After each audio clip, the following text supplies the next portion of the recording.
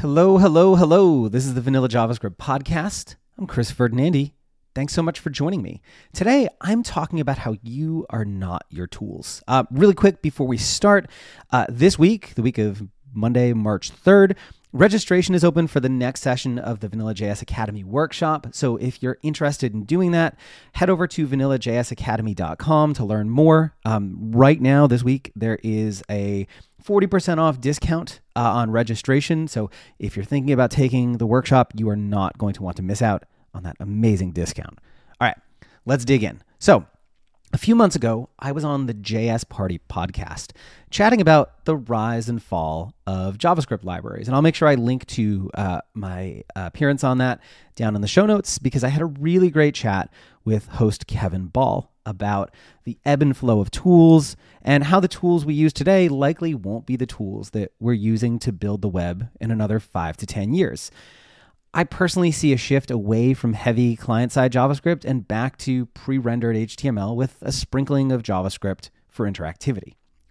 There were a lot of interesting conversations that happened around the episode, but one of the strangest things has been how defensive a subset of people get about the notion that the tools they use today won't be the tools that we use a decade from now, as if that's some sort of personal attack.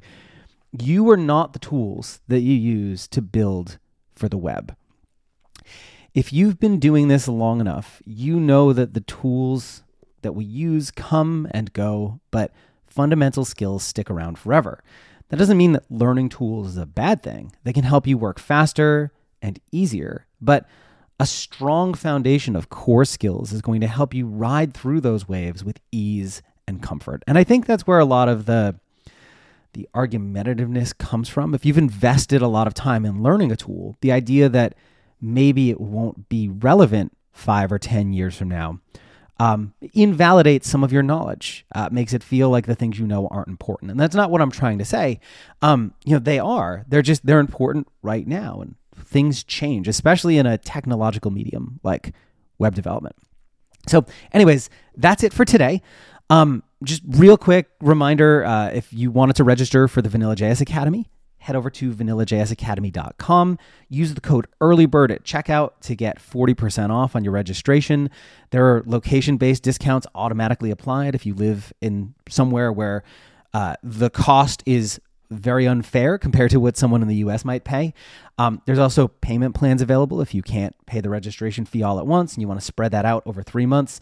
But this program is hands-on, it's immersive, it is one of the best investments you can make in yourself as a developer. I'd really love to see you there as a student this session. I've helped over 1,000 students feel way more comfortable with their JavaScript skills, and I'd love to make you one of them. Anyways, that's it. See you next time. Thanks so much for listening, and cheers.